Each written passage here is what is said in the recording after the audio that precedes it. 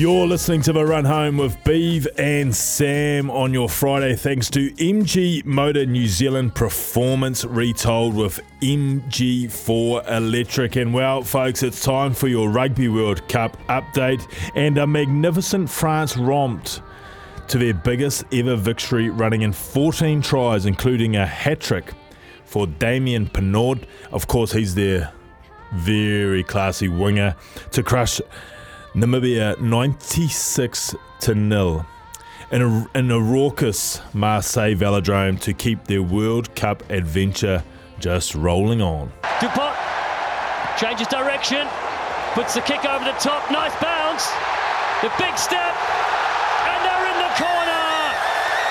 Down to the chip over the top, Jalibert. Oh, what a pick and throw back on the inside. Nice little foot movement, beating a couple of players. Jalibert, Dupont on the outside, back inside is Jalibert. Here come the French, linking beautifully. That's champagne rugby, and I can say that because it's from France. Yes, champagne it was, but the side has been rocked by the new superstar halfback. Antoine Dupont suffered a fractured jaw at the hands of Namibian centre Johan Dizal after a head-to-head tackle. Dizal was red-carded while Dupont was rushed to a local hospital. Dizal probably needs to be rushed to an airport because, quite frankly, his life is in danger, I'd imagine. All Black veteran halfback Aaron Smith says they are treating next weekend's clash against Italy as a knockout, knowing a shock defeat would spell the end of their tournament hopes. Still die for us, and that's how we've got to treat it. And this week's about learning as much as we can about them, getting our game and the things we can control in a spot, and also getting our body and mind fresh and ready to go for hopefully a long run. And you can feel it, like I said, you can feel it already in the team and the energy around what's coming next Friday, and wanting to be in the team that gets that opportunity. Outside back Will Jordan says the All Blacks have put some serious work into their kicking game that fell very flat against the French. We've done some good work around our attacking kicking game throughout the year with the cross kicks and little kicks and behinds. So it's about balancing up between going long and kicking short, but have noticed that up here a lot more teams have been kicking long and sort of forcing you to kind of play from deep. So that's something we probably had to adjust to in that first game, and we're working out how we can best kind of win that battle and then ignite our counter game, which we love doing. We want to try and have a crack, and it's exciting when they are kicking if we can have a go and look to really spot them that way. That's great to hear, Will. Dare I say we need to put those short bombs that we did in the opener against France well and truly to bed. Let's go long, buddy.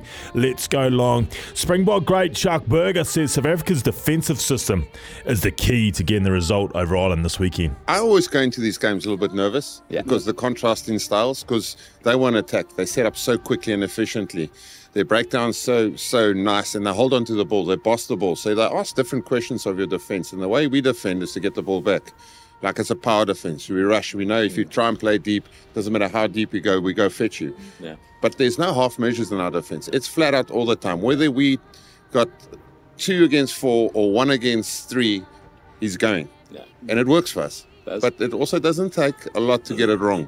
To unlock it. And last year in November, I was just as nervous. And I said, listen, this will be a proper test of our mettle. And if we are going to be, just one mindset, no second guessing, and we got them.